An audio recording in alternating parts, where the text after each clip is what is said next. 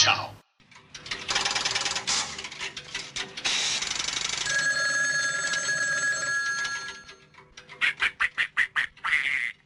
What do you want? To dedicate a podcast to you. Gonna talk about giallo movies just for you.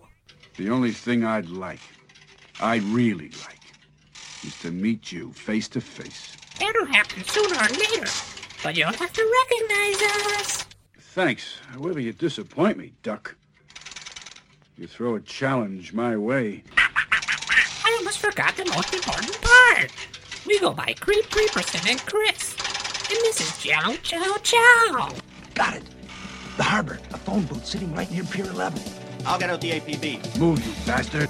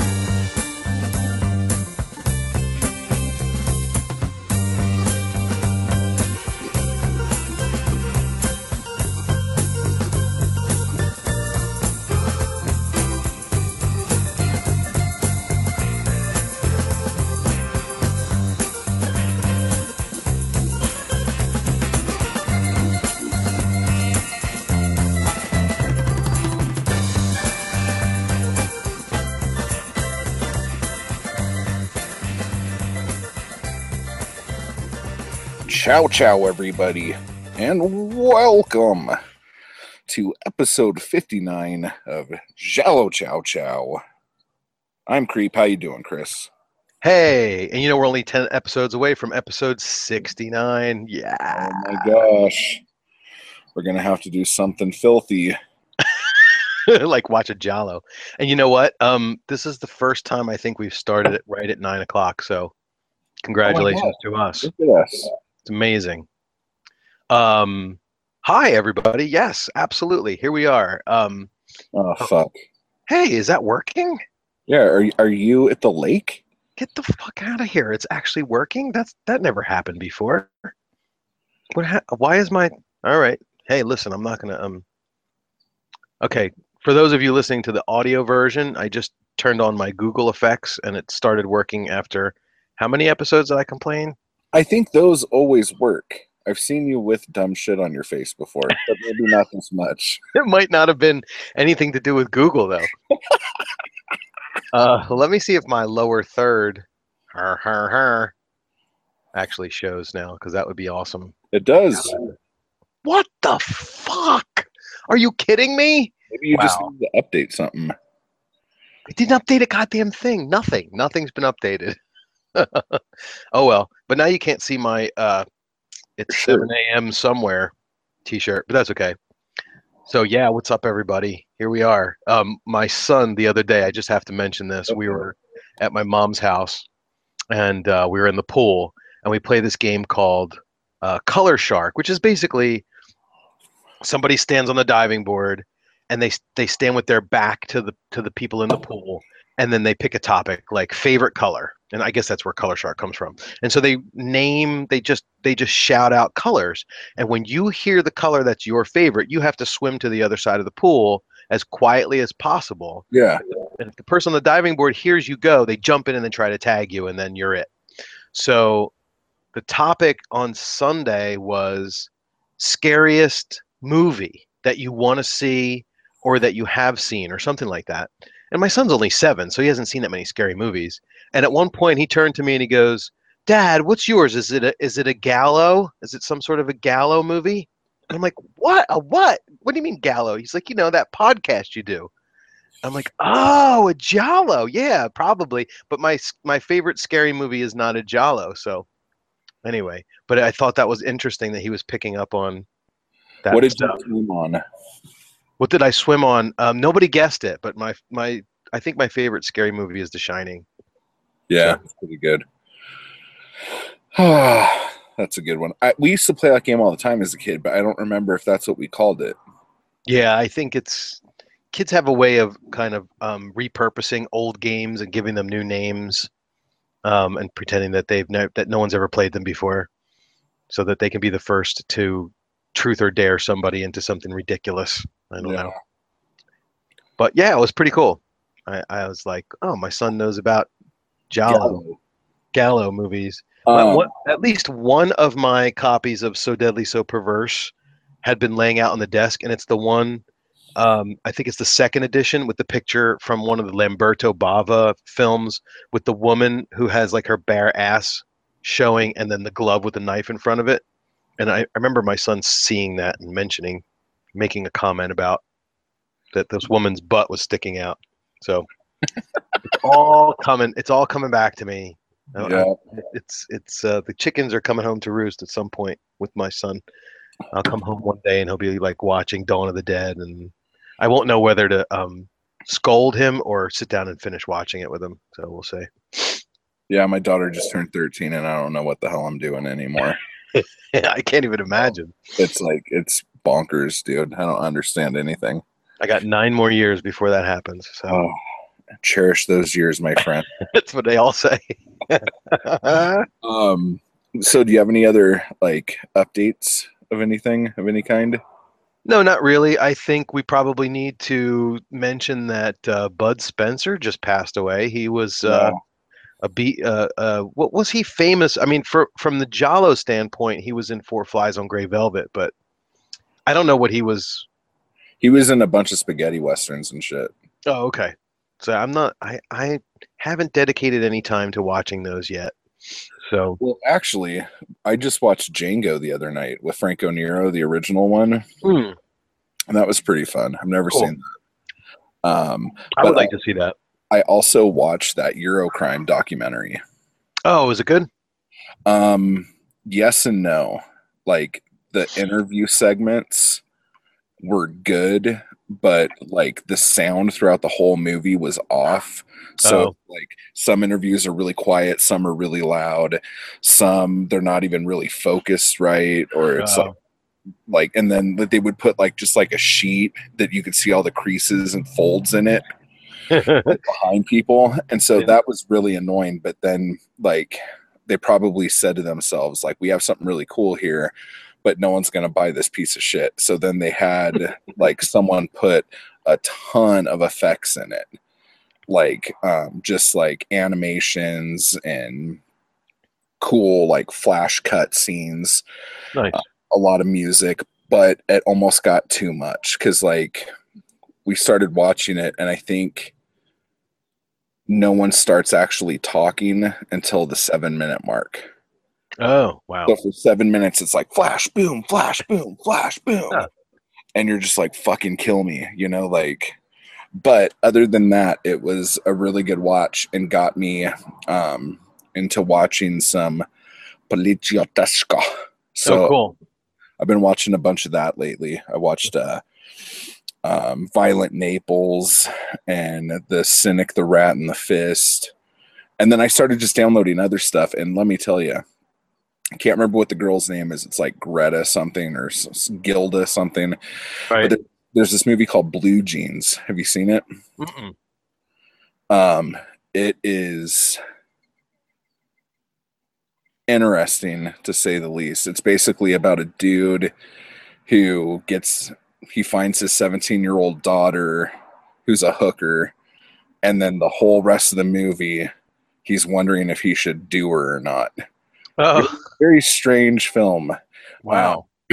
But then she was in another movie that we started watching today, and it was just so raunchy. I just stopped it, shockingly enough, just because it was too early. But I think it was called The Teasers or something like that. Wow. just a lot of pubic hair and stuff. Oh, okay. That one. Well, that one's coming up. 1975 as a comedy. The teasers, would it be? Would you consider it a comedy? I guess, with a lot of Bush. Yeah. Interesting. But Yeah. Blue I thought was a crime, like a Euro crime, and like you have to wait like I don't know, like an hour and 20 minutes before the crime happens, Oh boy. and then the movie ends, and you're like, oh, I really want to see that one where that has that famous Barbara Boucher striptease scene in it. I forget what it's called. Just because that scene, I don't know if any of the rest of the movie is any good, but that one scene is just like unbelievable. is Like, that one that was someone put a clip on the page a while back? yeah, I think so. Yeah, that was cool. I forget what it's called, but I think that's like Barbara Boucher.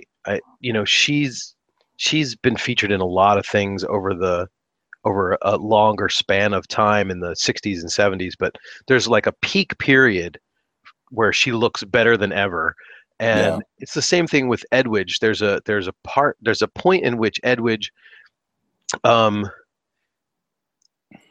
looks a little bit I don't want to say trashy because that's not what it is. Like she cuts her hair short, not like the pixie cut from Strip Nude, but like this kind of medium length, kind of curly.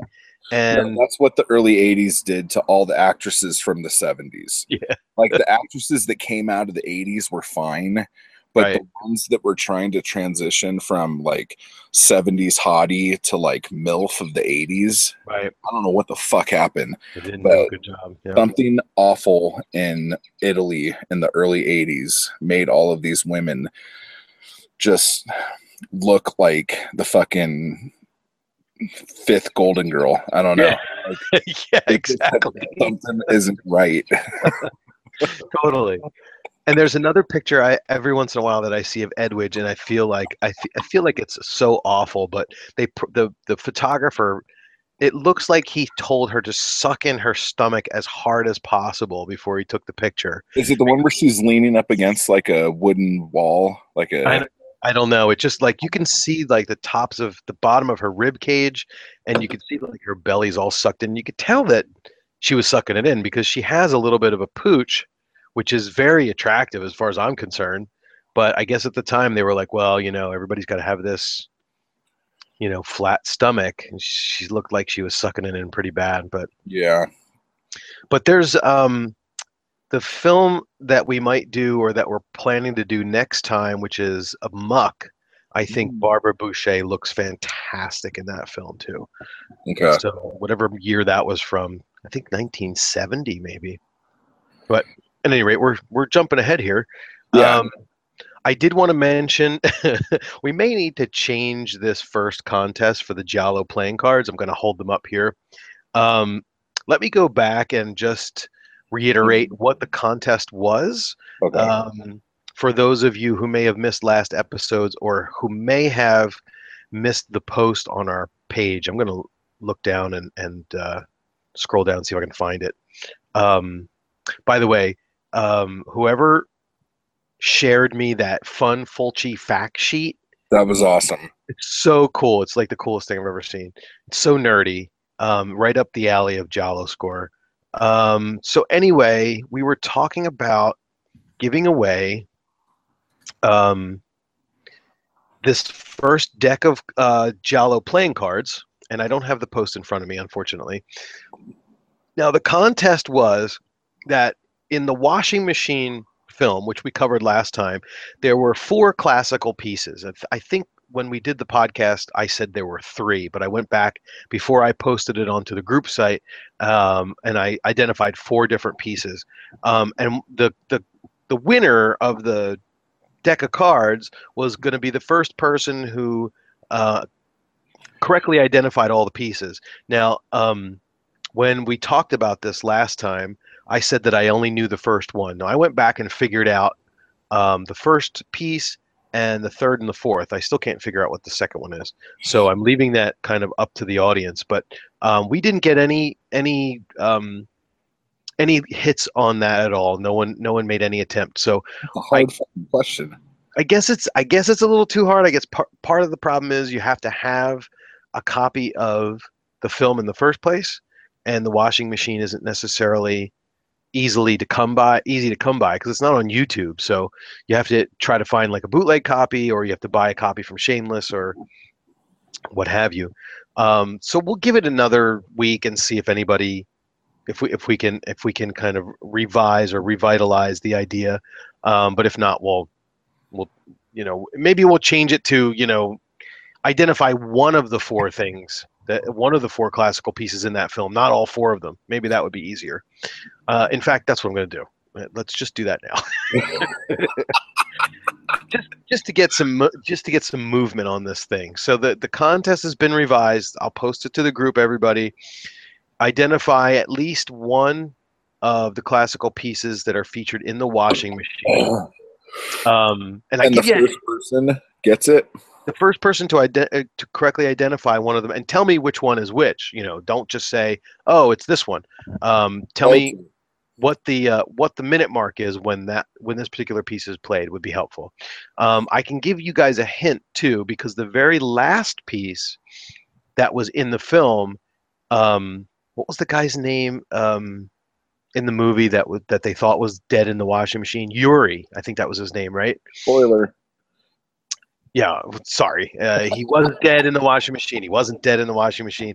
At the very end, he says, "And while you and so were off enjoying," and then he says the name of the piece. So if you go back and listen to it, you can get that. So I'm giving you guys some help here. I want to give these away. It's the Giallo playing card. They're so cool. They're so cool. Yes, we have more. So don't think we're going to go easy for the next deck. But we'll find something that maybe is a little easier, because I thought this would be at least get a couple of hits, but we did. So no worries. The only other update thing I have, it has nothing to do with the show, but actually there's two things. One, I just signed a deal for 11 of my movies with this one company. So some of that's them awesome. have already been released from other companies, and some of them have never been released. And they're going to be pushing really hard for Redbox. So cool. We'll Congratulations. See. That would be cool. Amazing. And then the other thing is, I have 2 new podcasts, if anyone gives a shit. One is about Atari 2600, and that's called Atari Concast, if anyone gives a shit. And the other one is a black metal podcast called Black Metal Moments. So if anyone gives a shit about that. Wow. Black Metal Moments. Yes, we've done Venom's Welcome to Hell, Sodom's Witching Metal, and the next episode is the Merciful Fate EP. So love Merciful Good Fate. times. Yeah. Yeah. All right. So is it all dedicated to satanic metal specifically? I'm trying to chronologically cover the releases in black metal from the first wave through the second wave and into modern time. Oh, okay. It's going to take me an extremely long time. So you consider Welcome to Hell to be like the very first kind of black metal album? That's cool. Excellent. Yeah. But so I was 81, so I'm in 82 right now, and I'll be in 82 for another few episodes. Nice. Good. When I was in, I think 8th grade or 7th grade, I got this video cassette called The Ultimate Revenge Concert, and it was Exodus, Venom, and Slayer. And they had interviews with Slayer, and there's a interview where Dave Lombardo and I guess Tom Araya were talking about how much their music sounds like Bach. And then in the middle of the interview, somebody throws a piece of like lunch meat at Dave Lombardo, and he catches it in his mouth and just chomps it, and like some kind of crazy animal that was just throwing some raw meat. It's just like the most ridiculous thing ever. But I forget where it was filmed, somewhere in New York City, some club in New York City. But look, it's on YouTube. Look it up. The Ultimate Revenge Tour with Slayer, Venom, and Exodus. And Jeff Hanneman's on there. He's not even alive anymore. It's just crazy. Yeah. Didn't he die from a spider bite? Yeah. He had necro something fasciitis of his arm or something like that. They said it was a spider bite, but then I thought I read something about there being some complications with alcoholism, but I don't know.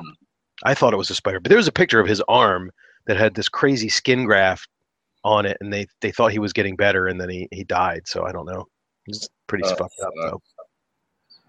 But anyway. Yeah, moving right along. Yeah. So right along. Tonight we are doing 2 George Hilton movies, and I was a little upset because I thought the email said Paris Hilton movies. I watched House of Wax twice.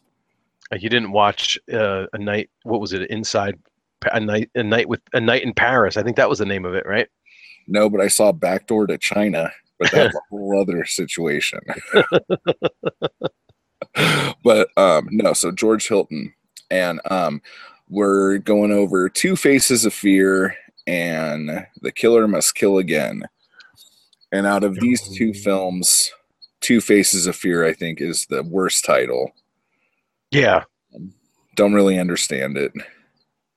I think maybe because there were so many different situations where they had those surgical masks on, and they just kept doing those close-ups over and over and over and over again, which we'll talk about. But the film is like it has a movie poster that's completely wrong. I don't know if you've seen that one, but it's a picture of George Hilton, and he looks like he's laying on the ground, and standing over him is a killer, a black gloved hand with a knife that's right above his face.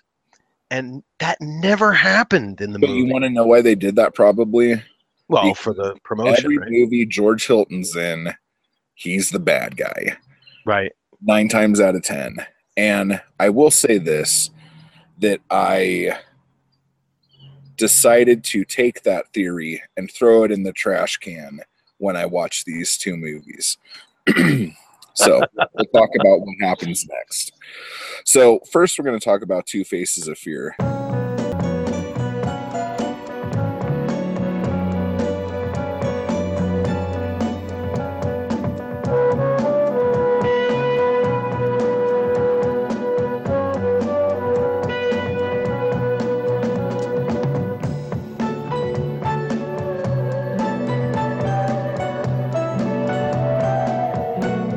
It's from 1972.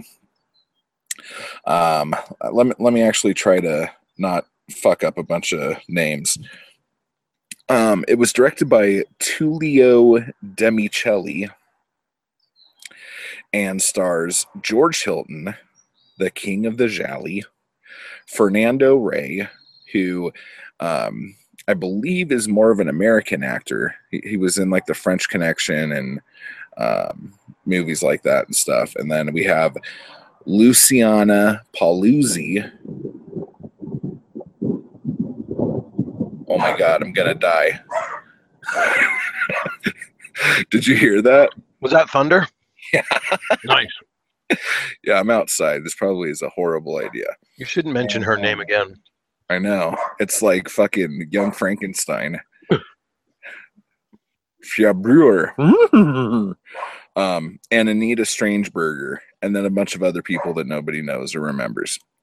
So, and I must say that Luciana Paluzzi is very, very hot. Fucking no shit, dude. And the funny thing is, she was a Bond girl, kind of. She was in Thunderball, and Thunderball's the one, if I'm not mistaken, that wasn't really in the canon. It was made by a different company after Sean Connery said he would never do another James Bond movie. So she is a Bond girl, but for that other company. But Yeah, I was like looking at other things I've seen her in, and I think she looks the best in this. Like she was just stunning in this, I thought. She made Strange Burger look strange. Yeah, I just found this picture of her all in leather, like on Yeah. this motorcycle, and it's amazing. That's a pretty hot picture. I'm not gonna lie. But I really think in this movie she's just fantastic. So let me read the plot summary of this from IMDb, and then I'll explain something. A professor's wife falls in love with her husband's assistant. When she learns he's planning to move to another city, she does everything she can to avoid it, with no success.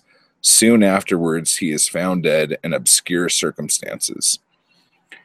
I think that's just fucking not accurate by any stretch of the imagination.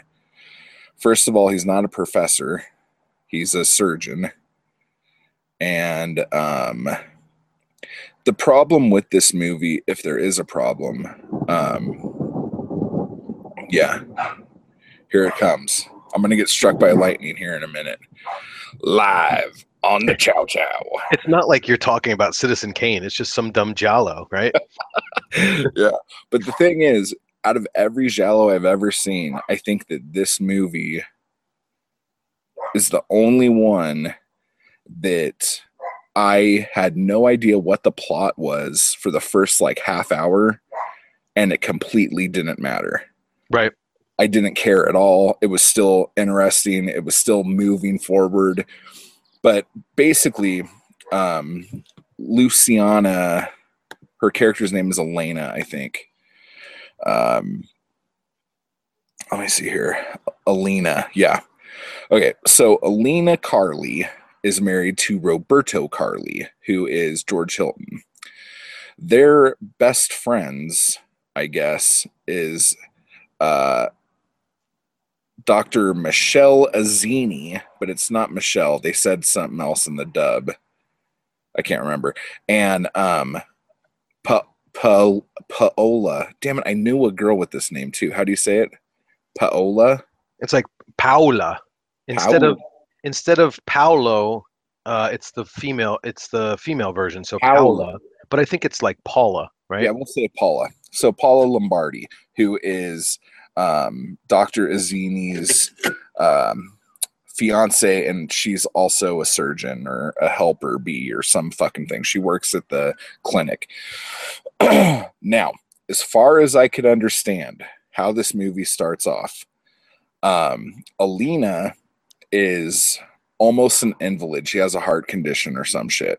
Right. Her dad started this clinic, I guess, and hired Michelle or Dr. Anzini to like work there or whatever. And he's like the best there is. He wants to leave to go to some other place. And Alina's wanting to kind of give him parts of the clinic, like give him a percentage of the clinic to help him, to make him stay. And for some reason, Strange Burger doesn't want him to take any offer, which doesn't make any fucking sense, as you'll find out later, I think. And then they have some other guy that kind of runs it. Is that Luisi? Yes.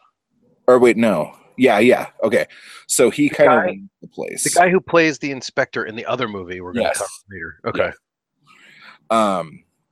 So basically, you have these 5 people, and someone is hiding inside Dr. Anzini's home office with a parrot. And he has some paper with the offer from the other company that's really important for some reason.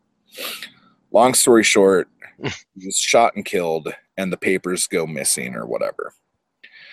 So now we have a list of suspects. We have George Hilton, Strange Burger, Alina, the super hot invalid, and then the guy from the other movie. We'll call him Lou. Yeah. Okay? Now, this movie starts off fast and furious and all this stuff, with the exception of the weird story that doesn't make any fucking sense. It doesn't matter. Then walks in Inspector Nardi, played by Fernando Rey. Now, as you've seen in a lot of these giallo movies, the police officers usually bring in the comic relief. This guy's comic relief is that he just quit smoking and he's pissed off every time someone lights a cigarette. And every single person, even if they've never smoked in the movie before, as soon as he walks in the room, they're going to light a cigarette so he can have some like fun playtime. Then he has a partner who's a complete idiot, supposedly.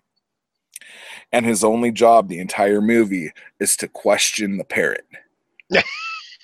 And he fucking, there's a scene where he actually slaps the bird across the face. And I was like, what?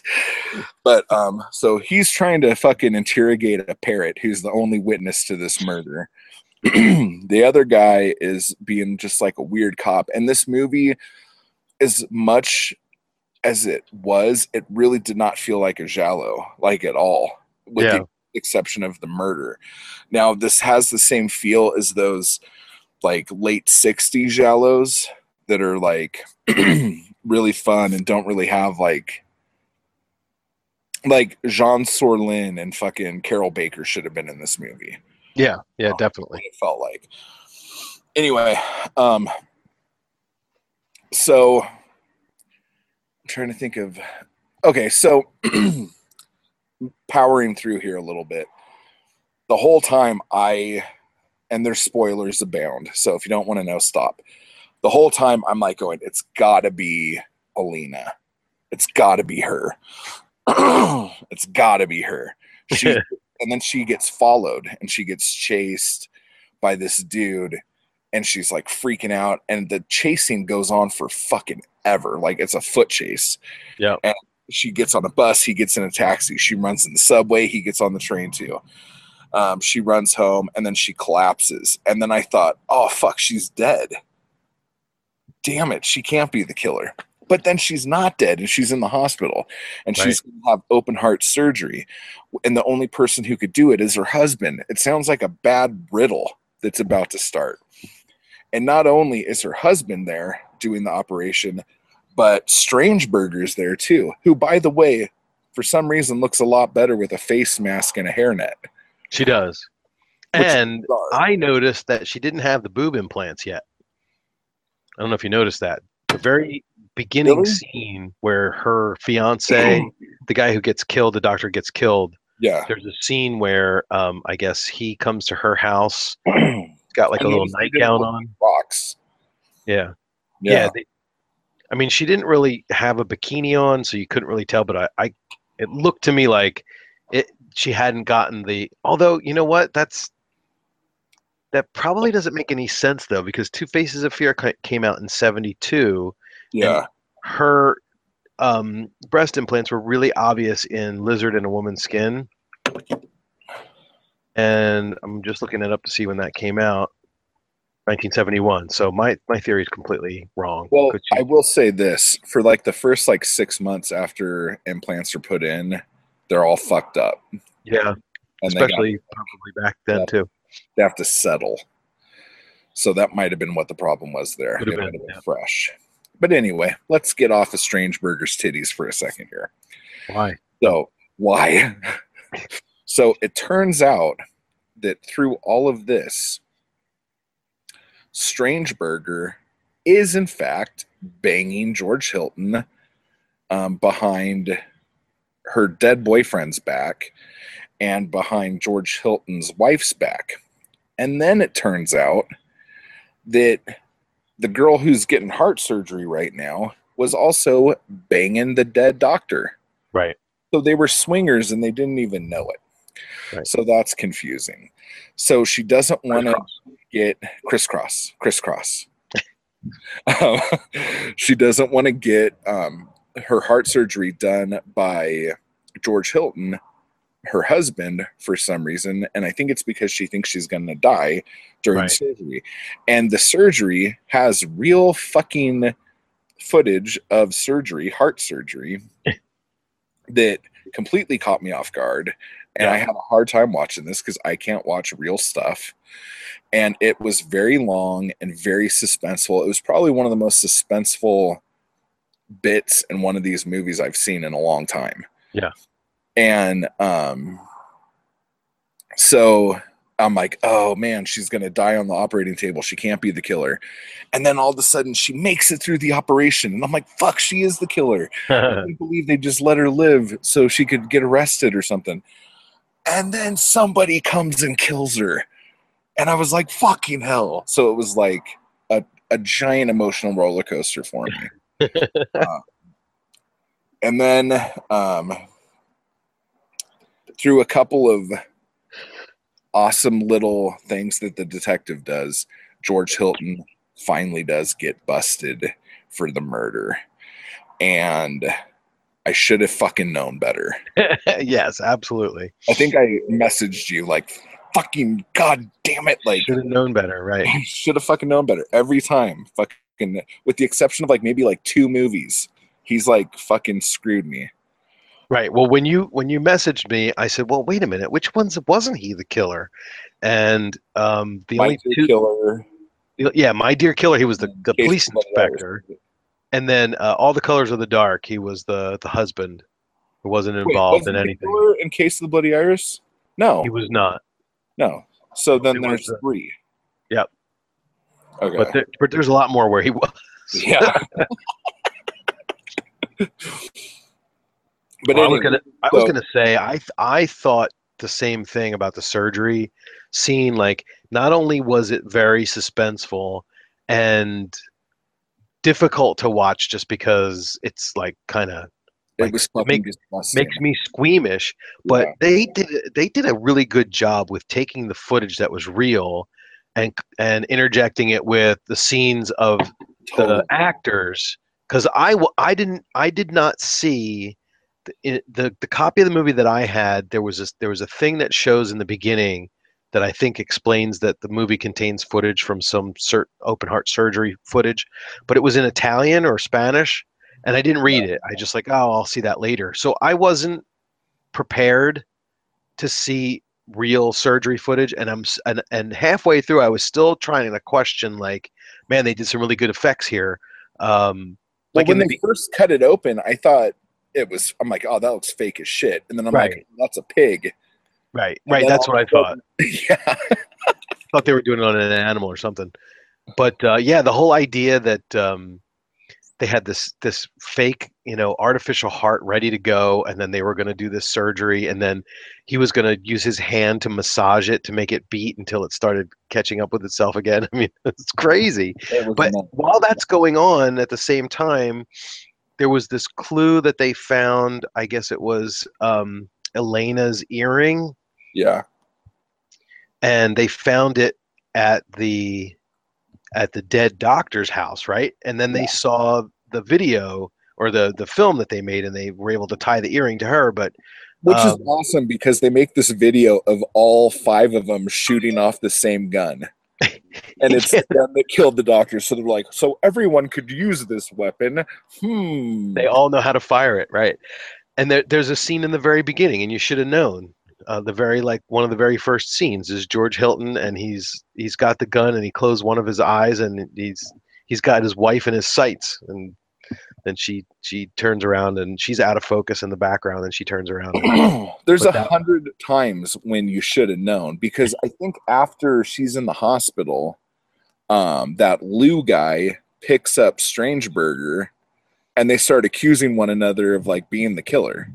Right. Okay, so if it's not the wife and it's not those 2, the only person left is George Hilton. Right. So like, but it's just like the whole time you're going, I can't be that simple. And like, he dropped the papers out of his pocket in the very beginning of the movie that were stolen from his office, and you're like, oh, someone must have planted him there. Yeah, he's like so cool. He's like, darling, how could you think this? You know they're not mine. Of course they're not mine. Like, he's just so cool the whole time. Like, that's George Hilton's deal. Like, he's always playing it cool no matter what. Like, even at the very end, when he's revealed as the killer, and they do those close-ups, and it's Strangeburger's eyes and eyebrows and his eyes and eyebrows, and he gives one of these like puppy dog looks. You can only see his eyes and his eyebrows, but he's doing the "Oh, please have pity on me," that kind of thing. And that's George Hilton, man. He's always garnering sympathy from everybody, even though he's like evil bastard. I think the way the cop finds out it's him is actually kind of clever. It almost is so clever it doesn't even make sense. But I think we should not say that and let people watch that, because that was like I was like, what? Like they totally had me fooled. And then I have to go back again and check out that detail, because I don't even think I remember. I know it had something to do with a couple of other clues that they found. I'll just tell you. We'll just read it anyway. So never mind. Basically, he's telling George Hilton in his office right after the wife's been found dead or whatever, that he has Strangeburger at the dead doctor's apartment, and that she's going to be arrested for the murder. Yep, the sting. The phone rings, and his partner's like, "Oh my gosh, you got to get here quick. Strangeburger just swallowed a bottle of barbiturates and she's dying." Right. So George Hilton freaks out, and they run out to the car, and George Hilton drives like a maniac all the way over there, and they get into the apartment, and Strangeburger stands up and she's fine. And he's like, "See? 12 minutes. It only took 12 minutes to get here. You totally could have killed the doctor in that time." Right. And then he's like, "Oh, fuck. You got me." Yeah. Shit. But wasn't there something else with the gloves and the talcum and talcum powder? Yeah. The hair that they found? He had like a wrist hair in the glove that when they first pulled it out, I thought for sure it was a pube. And I'm like, that's gross.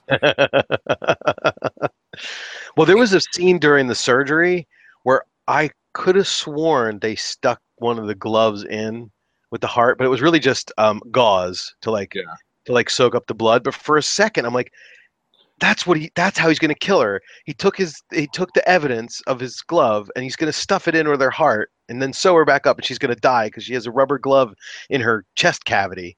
And now that's how he not only kills her, but gets rid of the evidence. Well, when you were talking about how seamlessly they cut together, there was one bit. There's one shot of the doctor messing with the heart, and it's kind of over the doctor's shoulder, and you could see that the doctor has glasses on, and he didn't have glasses. So that's okay. That's interesting. I have to go back and check that out. A little continuity thing. Other than that, I mean, that whole bit was just freaking flawless. And to be fair, there wasn't really any nudity in this movie of any kind. It's a very clean-ish film. Right. And again, the girl who plays Alina is just stunning in this movie. Yeah.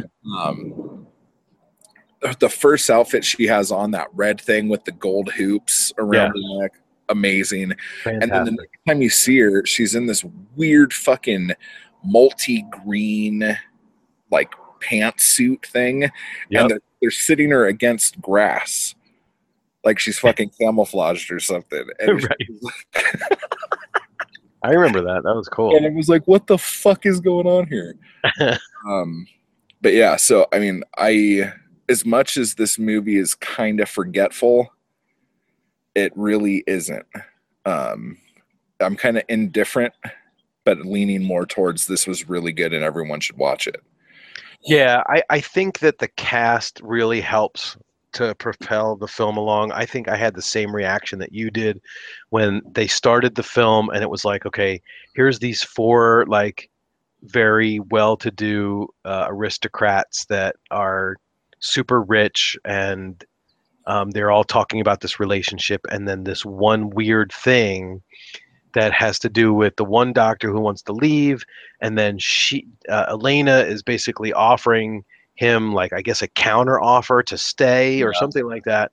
The beginning reminded me of Cat o' Nine Tails because somebody broke in to the doctor's room or the doctor's office and tried to steal some papers. And again, why they decided to steal the papers, I don't know. But then steal papers, grab the papers and fucking leave. Don't Right. like sit there, make a bag of popcorn and fucking read 2 papers. yeah, and before check you- and yeah, and didn't the hidden figure go over to the machine too? There was a thing about the answering Yeah. machine where one of the calls was erased or something. Yeah. That was part of the investigation. But- Another thing too was right before he got shot, he like smiled and nodded like he knew who his killer was. Right. So right off the bat, you know it's one of these It's one of them, yeah. people. It would have to be, right? Yeah, it totally would. I love the slow motion shot of him like falling over the coffee table with the flowers. That's a really cool shot. And the thing with the surgery I don't know why I'm drawing this parallel, but if you remember from the Bloodstained Butterfly, they spent a lot of time with the trial, the court case of the guy who they thought was the guy who did made the murdering. That's good English. The guy who committed the murder. You like that, right? Dude, I have coffee out my nose. I made the murdering. Wow, it's like J.J. Abrams is fucking directing this podcast right now. Lens flare. It's pretty nice. So, and I think with this one, the whole like centerpiece of the film was this surgery scene. So it was like very similar to that. So there wasn't a lot of blood. There was only 2 murders. And like you said, it's a lot more of a suspense / mystery kind of a deal instead of a stalker slasher kind of thing. And which is weird in one way because we're in 1972, which is like the pinnacle of the Giallo movement. But at the same time, there's something to be said, I guess, for the fact that here you've got this Argentinian director who really never did anything from the Giallo world at all, who's just a spaghetti Western person. And it's like, well, we're all directing these Giallos now because they're the flavor of the month or the flavor of the year or whatever. And he secured a decent sized budget, obviously, to be able to do all this with the surgery and all the medical equipment and these actors. But maybe they just decided, you know what, let's not do the same old stalking killer thing. Let's do something a little different. And so I think that's why it stands out as a unique film simply because of what we expect from a George Hilton Giallo in 1972, and this definitely wasn't it, even though it turns out that he's still the bad guy. But it's still really worth it. It's like refreshing almost. Yeah, I agree. What did it get on the score? It did terrible on the score. Got a 41. Did you give it points for the airplane? I did. As soon as I saw that, I'm like, oh, Chris better fucking give him points for that. Yeah, they did such a good job of making you think that it was a real airplane that just for a split second that I had to give it the point. But it lost a ton of points because for the main reasons is that basically you've got a director who's not an Italian and you don't have any black gloves, and then basically the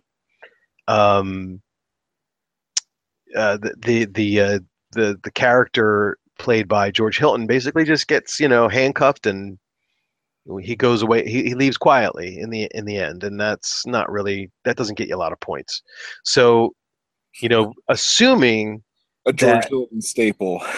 Yeah, he doesn't go quietly, or the killers once they're revealed, they typically don't go quietly. They either get shot, or they run up to the top of a cliff and jump off, or they get thrown down a well or something like that.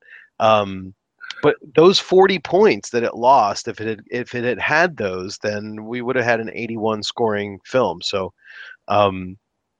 it falls into the. I had trouble trying to decide whether to give it the final vote as entertaining, even though it's not a groundbreaking film, but it's still entertaining, or one of those worthwhile deviations, because it really didn't deviate too much. When we had a mystery, we had a hidden identity of a killer, we had a couple of murders and some suspects and a police investigation. So it really didn't deviate too much. It didn't have from- the whole from the amateur formula. detective thing, though. No, Like that cop was, I don't know. Like at first, the jokes were annoying me, and then they weren't annoying me, and then they started annoying me again. right. Well, again, I'm going back to Bloodstained Butterfly, I think, which was the running gag about the coffee dispensing machine was never making his espresso exactly the way he wanted it, and every time they brought him another cup of this coffee, it was either too cold or too sweet or too strong, or It's like if you've seen White Zombie, there's the original White Zombie of Bela Lugosi. There's this character who's constantly trying to find a match for his pipe. And so okay. like a scene going on, and it's all fucking like intense and all this stuff. And he's like, "Have you got a match?" And then the movie ends on him saying, "But do you have a match?" And it's like, it's like, you fucking asshole. Like, Yeah, right. so They- yeah, They Those did that. things would They did be- that in pieces too, I think, because Christopher George's character's walking around asking for a match constantly, and he's like, give it up, Lieutenant. It's a dirty habit." I probably already talked about the White Zombie thing then, because that's always bugged the shit out of me. No, But I don't know. Maybe I just don't remember, but I don't think we talked about it before. But Okay. the other thing with this film was the soundtrack. It wasn't necessarily forgettable, but it wasn't necessarily memorable either. I can't remember it at all. Yeah, I think that there was a couple of scenes where they're driving around where there's some funky stuff going on. But this was one of those films, and I think the next one too, where I didn't pay too close attention to the soundtrack that much, which is not I normal watched for a both of Giallo. them yesterday, and I can't remember any music in either one of them. Yeah, I think the one for the next film, for the second film we're gonna do, there's the opening credits is like there's this really kind of spooky, scary, gothic kind of stuff going on, but then there's some other Let's kind talk of weird. about let's move on from this. Like, I like Two Faces of Fear. You like Two Faces of Fear. It's kind of weird. Let's go to the next film. And the only thing that I want to say about this one is the Spanish title, which I screwed up actually on Giallo Score. I have the Spanish title in as the Italian title, but it's Coratada and Disco Rojo. And I looked up Coratada, and it means alibi. Now, Disco Rojo means red disc or red wheel. Or Red Club. Yeah, so I don't know what Disco. I'm just kidding. alibi. What does that mean? A red disc of your alibi, or your alibi is in a red disc. I don't get it. I don't know. Maybe somebody can explain that to us who listens to the podcast. Maybe it's the Club of Red Alibis. I guess. I'm gonna switch it over. Whatever the other one was. The Italian one. Yeah, all right, so let's move on. That's cool. So we're moving ahead in our George Hilton double feature to a very interesting film called The Killer Must Kill Again. Dun, dun, dun, dun.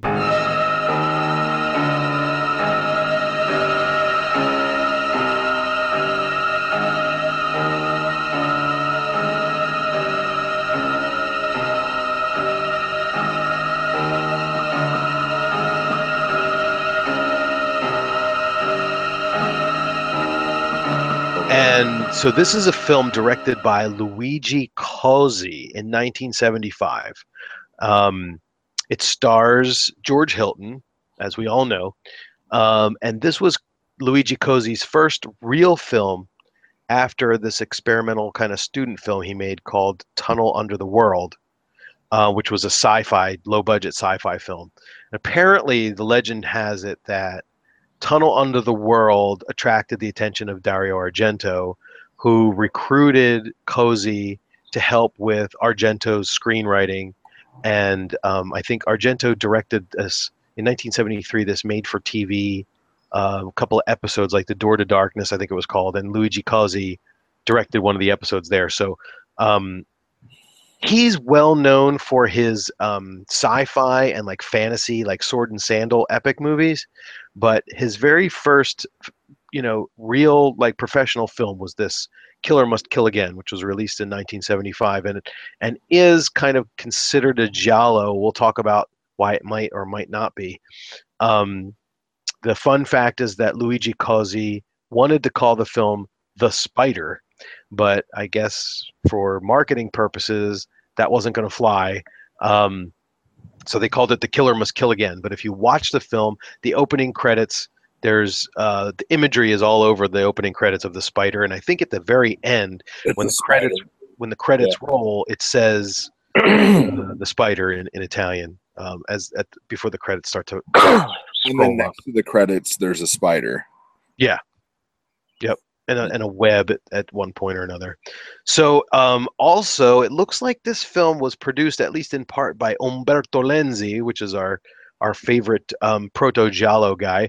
So we've got some heavy hitters in here. In addition to George Hilton, we have a couple of actors that show up in various other Italian things. But we have Cristina Galbo, who's the Spanish actress who was in What Have You Done to Solange?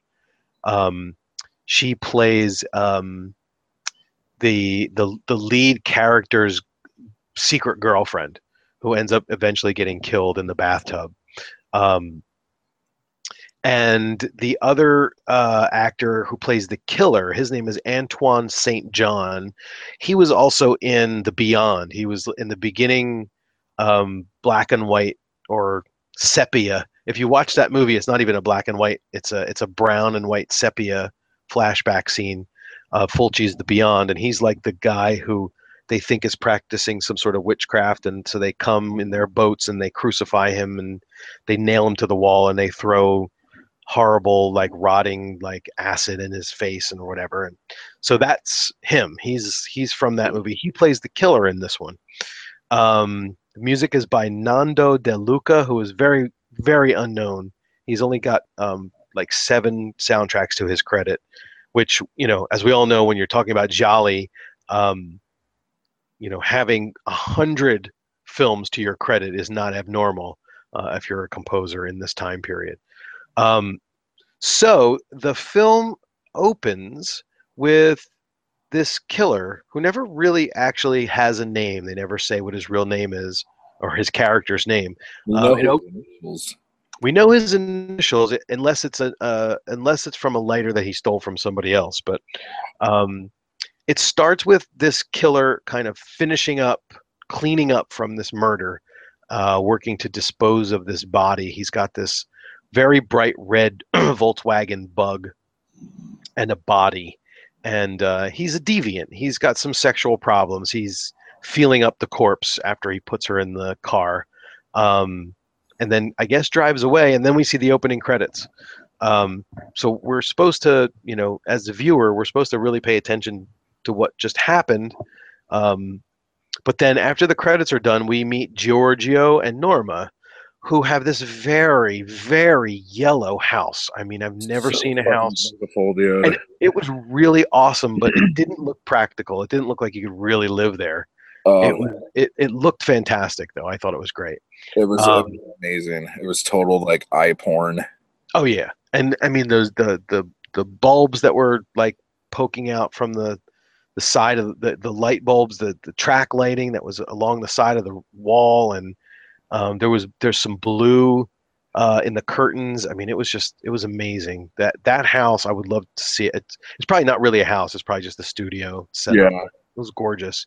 So they're fighting about money. She's telling him that he's a bastard because he's cheating on her with all these women, and he's talking about how he has to take this money out of the bank because he's trying to run the business, and her father doesn't like him and all this other stuff. And they have this fight.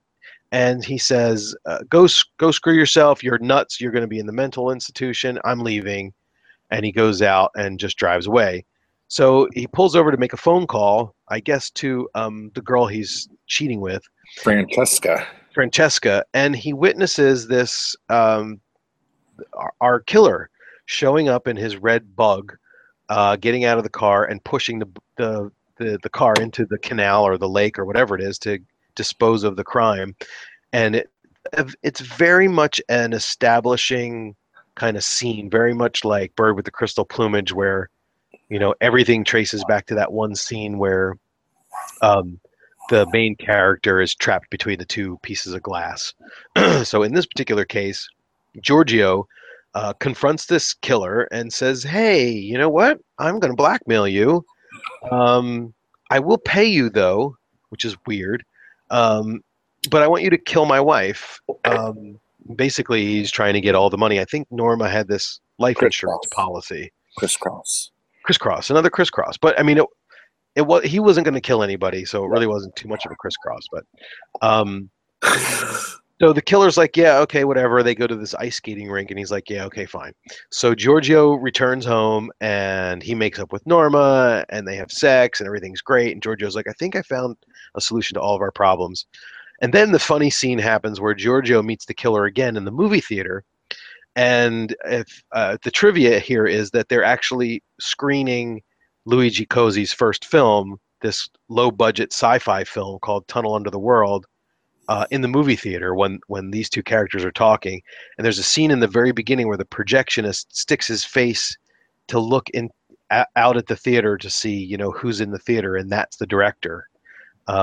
At least from the notes that I read on the film, that's his little cameo in the film.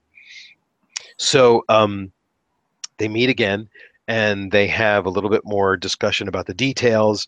And Giorgio says, "Look, just come by my house, say you're meeting up with me, and go in my house and kill my wife, and I'll get you the rest of the money once I get it. I get it from my father-in-law, and so on and so forth."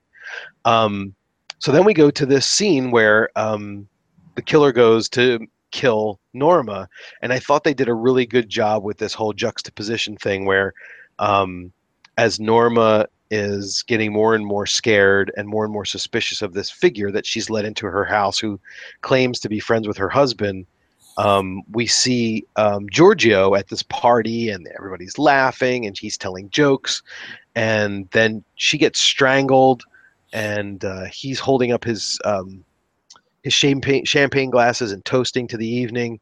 So I thought it was really cool how they kind of interjected those two scenes together. To basically show that they were happening simultaneously, but like the two ends of the spectrum of emotion. So basically, Norma is dead, and the killer now needs to dispose of the body. But here's the problem: these two crazy kids decide that they're going to go over to the car. Now, I think it was the killer's car, or was it Giorgio's car? I can't remember. It was the killer's car. It was the killer's car. Yeah. So he left the car with the door open and the keys in the car. So these two hippie kids come by and steal the car. After the body's already in the trunk. Right. Good point. Thank you for reminding me about that, because that was clearly the big thing. So yeah, the killer comes out, puts the body in the trunk, and then goes back in to clean up the rest of the stuff, and comes back out, and the car is gone. So the killer is forced to steal another car and go after them.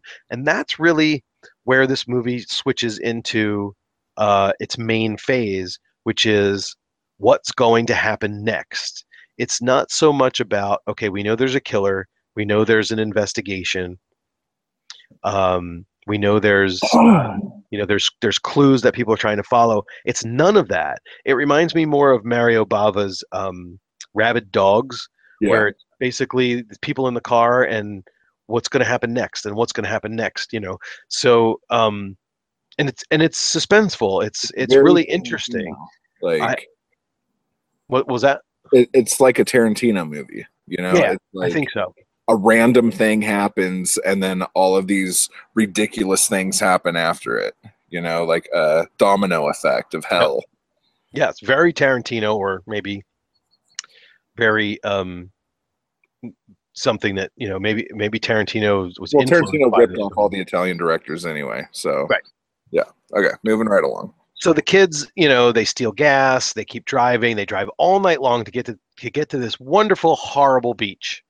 It's supposed to be the thing that they've been talking about for hours.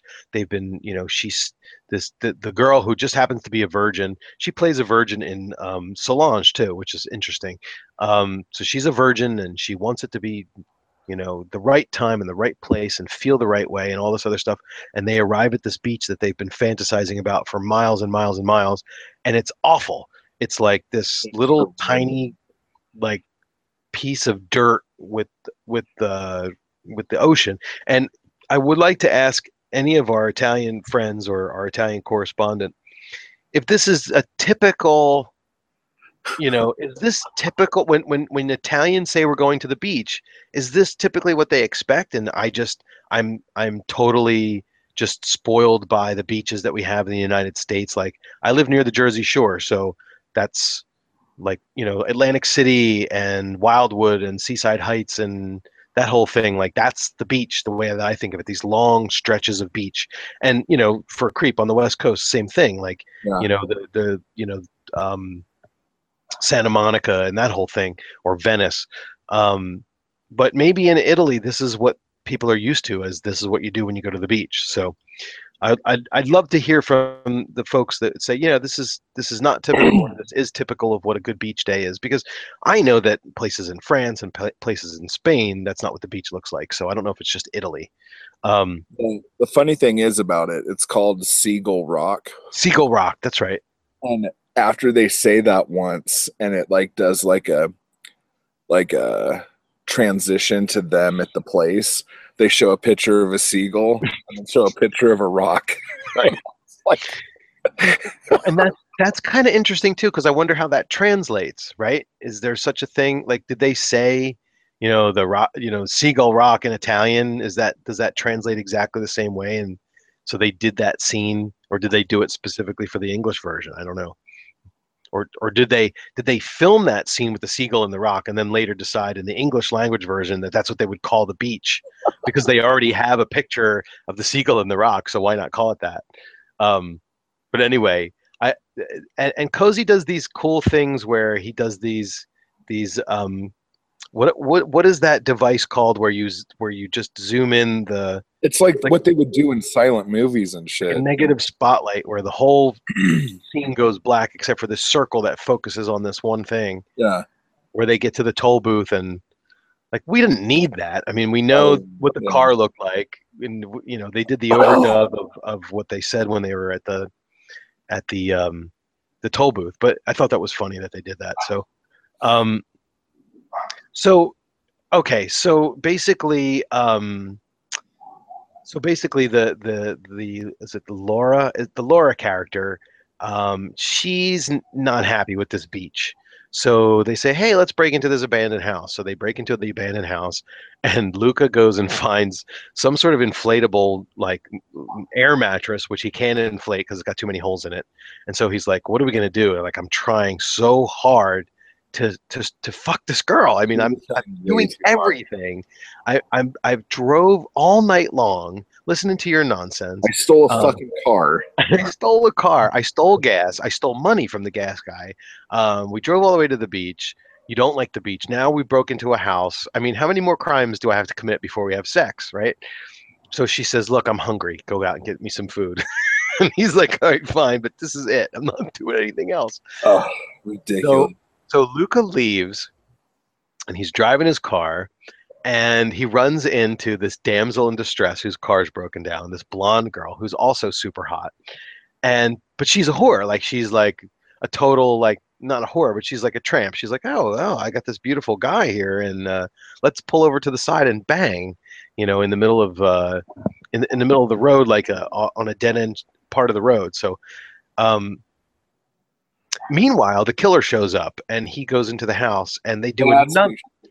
Sorry. What's that? I knew she looked really familiar. She's the redheaded chick from Strip Nude for Your Killer. Oh, yes, she is. That's right. Did you just look that up, or did we get I just looked it up. Oh, okay. Yeah, thank you for mentioning that, because I know, it's like, I've seen her somewhere. So meanwhile, the killer shows up, and then they do this really hard to watch double scene again, where they juxtapose It's really the hard. the sex scene between the hitchhiker and Luca, and then the rape scene of Laura and the killer's like saying things like "I love you" to her, and he's clearly like fucked up, like he's got some serious problems. He's not just a hitman for hire, like he's not just this professional killer, like he's got serious issues. Is that the wolves? Yeah. It's so awesome. Jesus Christ, dude. They're I apologize. they're mourning the deflowering of Laura in the film. Yeah. So I mean, it was like this was pretty heavy stuff at this point because it's very suspenseful. Laura, who's been fighting this whole time to not have sex until she's really ready, gets forced to have it anyway. And the look on her face the whole time is just terrifying. Yeah, it's really bad. She's got tears in her eyes, and she looks like she's in shock. So after that all happens, the killer ties her up, and then Luca comes back. He's hoping to have this threesome going on, but when he finds Laura tied up, the killer knocks him out, and the killer leaves the house and sees the blonde who's discovered the body in the trunk, and so he brings her in and says, "Oh yeah, well these two guys, they're the killers. Come with me, and the inspector will be here soon." And he coaxes her into the house under these false pretenses, and then ends up stabbing her to death. Which is it's a pretty violent scene as well. Like this stabbing thing, I thought was pretty well done, well orchestrated. So at the end, the Laura character finds a way to kind of free herself by, I guess, using the knife to cut her bonds. While the killer's like, now that he's killed this blonde girl, he's kind of fucked up. Like he's walking around and for whatever reason, he's distraught, or he's got some He's like in like a trance or something. I don't know. Yeah, I don't know why, but something was affecting him. So Laura uses that opportunity to get the jump on him and stab him, and she finally kills him. So meanwhile, while all of this is going on, we have this weird kind of police investigation where it's really not an investigation, because you can tell the whole time that the inspector suspects and knows that it's Giorgio, and that he's just biding his time until he has all the evidence that he needs, because he already knows that Norma had a huge insurance policy, and that he went and talked to Norma's father, and he didn't have any nice things to say about Giorgio. So I think it was already assumed that, from the inspector's point of view, that this guy was guilty party, or was at least involved in this kidnapping, because some things just didn't add up, and things didn't happen correctly, or whatever. So somehow, despite the fact that these two kids drove miles and miles and miles over to the beach, it's still within the jurisdiction of this inspector. I don't know why. Maybe because they found the body of the girl. Maybe that's why he gets called in. They don't really explain that. They also don't explain who the killer was killing in the very beginning. Like, nobody knows who that is. It's never touched on at all. I guess they never got the car out of the water. No, they never did. So the inspector stages this sting, which is I found it ridiculously ironic and interesting that we picked these two movies with George Hilton, and they're randomly picked, but they both end exactly the same way. So the police set up a sting to capture Giorgio.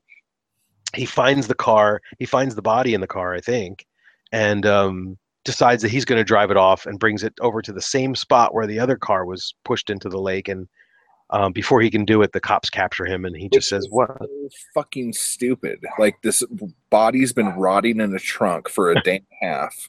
Right. Hey, let's leave the body in the trunk just to freak him out. Like, right. So like, just ridiculous. I don't know. Well, I guess he wouldn't. I guess they assumed he wouldn't do anything if he just found the car without the body in it, right? Because he could just pretend that he didn't know whose car it was if it wasn't him. So then he gives up, like, very willingly, just like the other movie, and says something about, "Let's go. It's cold out here. I'm cold now." It's getting cold outside. Which is really weird. So this is an interesting film. First of all, I thought it was very good. I think it was really well done. The suspense was well done, and it's definitely a film that I would watch again because it was fun to see how the events kind of unfold. I don't know if it would be as fun the second or third time through because that whole surprise factor of what's going to happen next is kind of ruined. But then again, you can watch Tarantino movies over and over again too. So it's kind of like there's some movies where they did it effectively enough so that even though the real surprise is already ruined, or at least what the outcome is, you still watch it anyway because you're anticipating one scene to the next. But it's interesting about this film and the fact that it's called a giallo or considered a giallo because there's no real mystery. The only mystery is what's going to happen next. Like what's going to end up happening to the killer? How is he going to resolve this? And what's going to happen to Giorgio? Because he's revealed right in the beginning. His face is clearly visible and we know who's in on it. But it still has a lot of the same kind of giallo elements. There's a body count. There's a flashback. There's an accomplice. It's an urban location. We do have a police investigation. We don't have an amateur detective, but we have a police investigation. And so it didn't do well in a giallo score. It did as bad as the other one. It got a 42.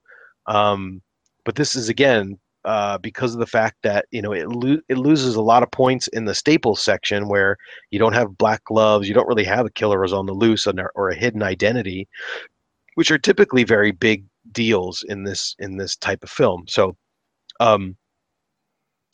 but at the same time, it really does feel like a giallo more than anything else. Although it does have a lot of kind of like a thriller, almost kind of a slasher aspect to it.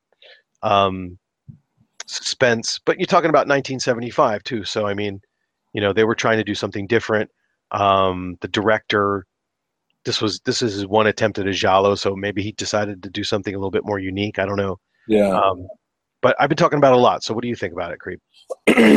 Well, first off, the killer is probably the most menacing looking killer I've seen in any movie. Like, he's fucking terrifying. And the dubbing they did on his voice was like fucking perfect. Like, it was so like it was so terrifying. And I think probably the biggest surprise of the movie for me was when he came out and his car wasn't there. Because the whole beginning of the movie, you're like, dude, this guy's the most professional fucking killer in the world. This is fucking crazy. Like, Right. George Hilton's got in way too deep, blah, blah, blah, blah. But then he's Exactly. like, oops, I lost my car. Yeah. This is dumb as anybody else. And he's like, fuck. And it was just like, it's such a weird thing to happen to the main antagonist of a movie. Like, on a whim, his car gets stolen while he's fucking cleaning up a crime scene. Yeah. It's just, it's so, like, it's like one of those ideas that someone probably had, like, when they were driving home from work, like a total random thought, like, oh my God, what if, like, a killer was disposing a body and someone stole his fucking car? That's hysterical. Right. Movie about it. The thing about George Hilton, though, is I'm sure they made him look a little older, but he just looked, I've never seen him look so tired. Yeah, he totally looked tired. He looked beat in this movie. And this is the first time that whoever did his voiceover, his dubbing, wasn't the same guy that's done it every other time I've seen it. Yeah. So his voice, it like threw me as soon as he started talking, because I'm so used to the same guy doing his dubbing on every fucking movie. Right. So when he started talking, I was like, what the fuck is going on, dude? But I mean, the star of the movie besides the killer is their fucking apartment. It's like Yeah. the most amazing looking thing. Like, if you just want to see how badass a yellow apartment can look, yeah, watch this movie. It's the same kind of thing like with Strange Case of Miss Ward. that weird ass apartment with the green and white stripes. It's like Yeah. it's so bizarre Yep. that like you just want to like pause it and stare at it. Yeah. And like there's this weird, like I think it's like a see-through like plexiglass table with these weird chairs. Yes. And like everything in this apartment is so fucking weird, but it all matches. Yeah. It And looked like they spent a lot of time designing that room. fucking hell, dude, it was beautiful. Yeah. And the movie was well done. I mean, like the whole thing where he leaves the girl and he ends up fucking some other chick while she's getting raped and stuff. Like, it's smart. I mean, there were some things like the place that they broke into looked fine except for this one room. It looked like it was just trashed. Yeah. As soon as they walk in, they're like, wow, it doesn't look like anyone's been here for years. I'm like, actually, it looks pretty fucking clean as you're going up those stairs. Yeah. It's just when you get into that main room that it looks like a fucking bomb went off. But I don't know. It was like when the killer gets killed, to me, it almost happened too soon. It's almost like George Hilton's the real villain the whole time. Right. The killer was just like a dog he let loose. So it's like the dog goes down, but it doesn't fucking matter because you blame the owner, you Right. know? So And there that's was- that's interesting too, because like it was totally random that Giorgio ran into this guy and it just happened to witness him doing this. And like you said, you know, in the beginning, you're like, okay, this guy is professional. He's clearly not fucking around. And, you know, maybe George Hilton is really getting in over his head with this guy. And maybe what's going to happen is that the guy is going to come back and get That's Giorgio. what I thought the whole fucking time. And then it turns out, like you said, that he's totally like foul. Like he's human. And not only did he lose the car and have to steal another car, and like how tense was that one moment where he's fumbling with hot wiring it, and the alarm's going off, and Yeah. the lights and the lights in the neighbors' houses are going off, and he's got to like fly out of there.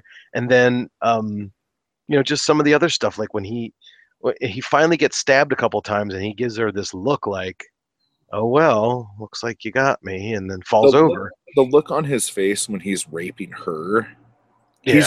he's seriously one of the scariest looking dudes I have ever seen. He's just fucking. And I don't know if his face, if they did stuff with the makeup to make his face look alien or a little bit weird, or if that's just the way he looks, but he's just got this really strange look about the forehead and the eyes just like bulging out. And Like, I don't know if he's ever done a movie where he was the good guy in it, but that would be a shit movie. it wouldn't be very convincing. That's for sure. If Holy he's the cow. love interest. Hey, Oh. baby.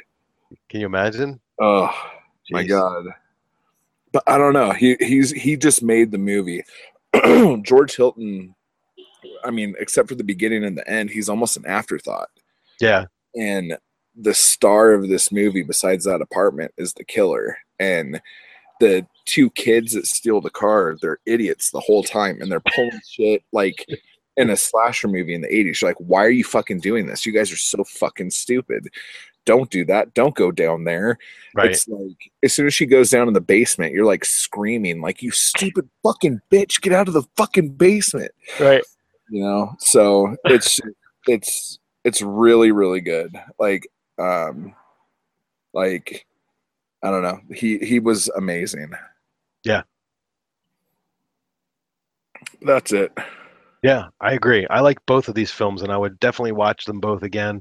And I think the whole point of this episode is that it's, you know, a George Hilton double feature, and I think that he really does make both of these films more entertaining than they would be if he wasn't in them. So, Yeah. so bravo to George Hilton. What I'll try to poke him on Facebook and see if he wants to listen to the podcast and maybe come on, because I know he's like doing stuff now. I don't know if he speaks English, but he's active again. He's in a film, like he's listed as being in a film that's in production right now, and he's on Facebook and he's posting pictures of himself, and Yeah. you know, So it would be That's interesting how to see. I found out that dude died. Oh yeah, He posted something he about it. posted it. Interesting. But it would be really great to ask him if he thought it was a good idea to run off with the car at the end of that movie. Because I thought that was the stupidest idea in the fucking history of the world. Like, that just has guilt written all over him, dude. Oh yeah. Well, like I said, I don't know if you're trying to make sense of it all, and it's like, okay, here comes Giorgio, and he still feels like he's under a bit of suspicion, but he's just got all this money that he's going to use for ransom. He's gonna wait to hear from the killer eventually and pay him off, and he's feeling like he's getting close to the end of this thing, and then all of a sudden he finds the car, and the passenger or the driver's door is open, and the trunk is open, and he opens the trunk and he sees his wife in there. Like, I mean, I don't know what would you do at that point. I mean, I guess the only alternative would be to say, let me call the cops and pretend that I don't know anything about this. Yeah. But then he lit the police guy's cigarette with the fucking bad lighter. Awful. But anyway. Yeah. Two very cool films. I enjoyed them. So, are we gonna do the top 10? Because we've been doing 2 movies at a time, and then you guys did that one movie without me that one week. But that's right. So do we? Well, let me go through and see how many films we have, because there should be 19 after next week, I think. Right.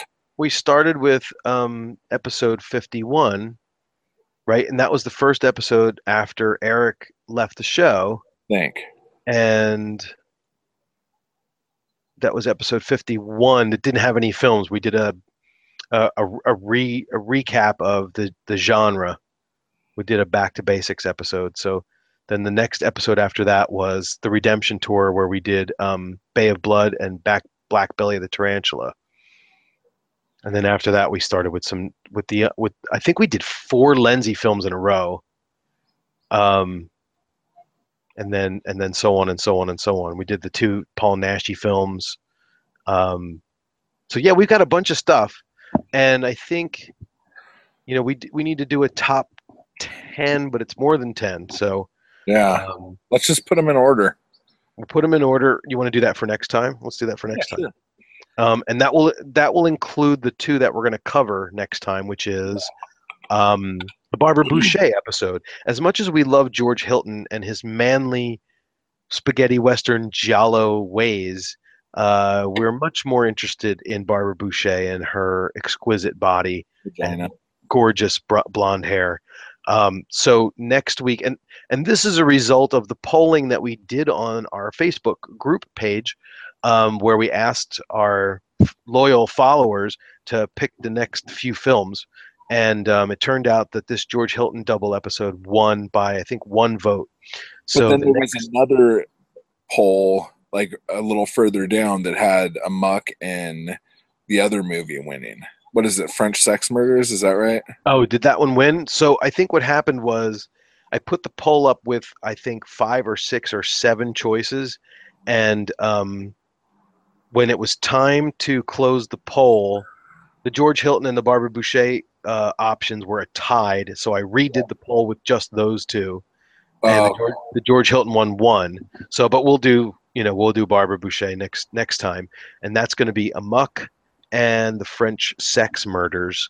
Apparently, the French Sex Murders has this interesting character who's supposed to look like Humphrey Bogart, but is really bad.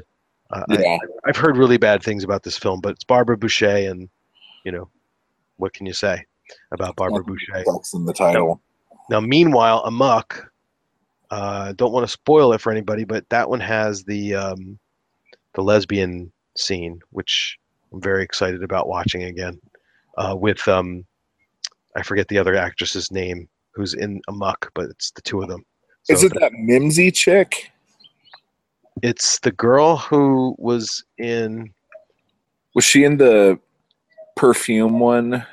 Rosabella Neri. And she was in... let's see. She's in the French Sex Murders, too. You know the girl from Four Flies on Grey Velvet? What's her name? Mimsy Farmer? Yeah. Is she in Amok? No. Okay. Definitely not. Why did I think that? But that other girl that was in Four Flies and Grey Velvet is so hot. The cousin who comes in halfway through.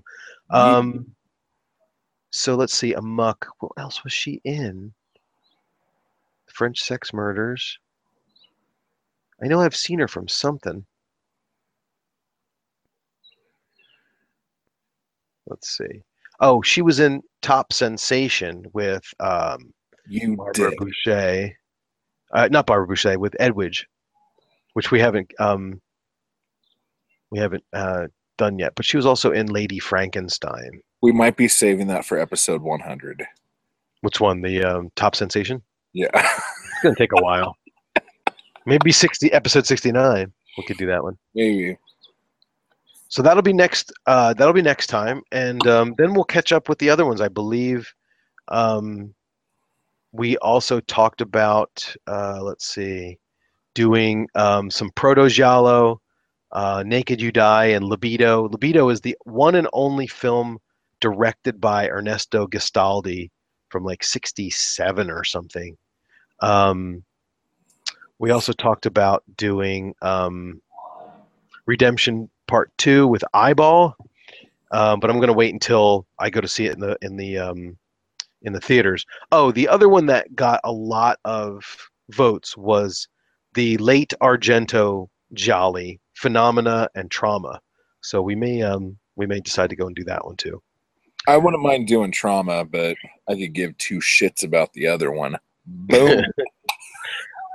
There's Phenomena has a lot of fans on our. It does. I know. So, but yeah, so that'll be next time, and don't forget to go to giallociaociao.com to get all the episodes, as well as to give us some reviews on iTunes.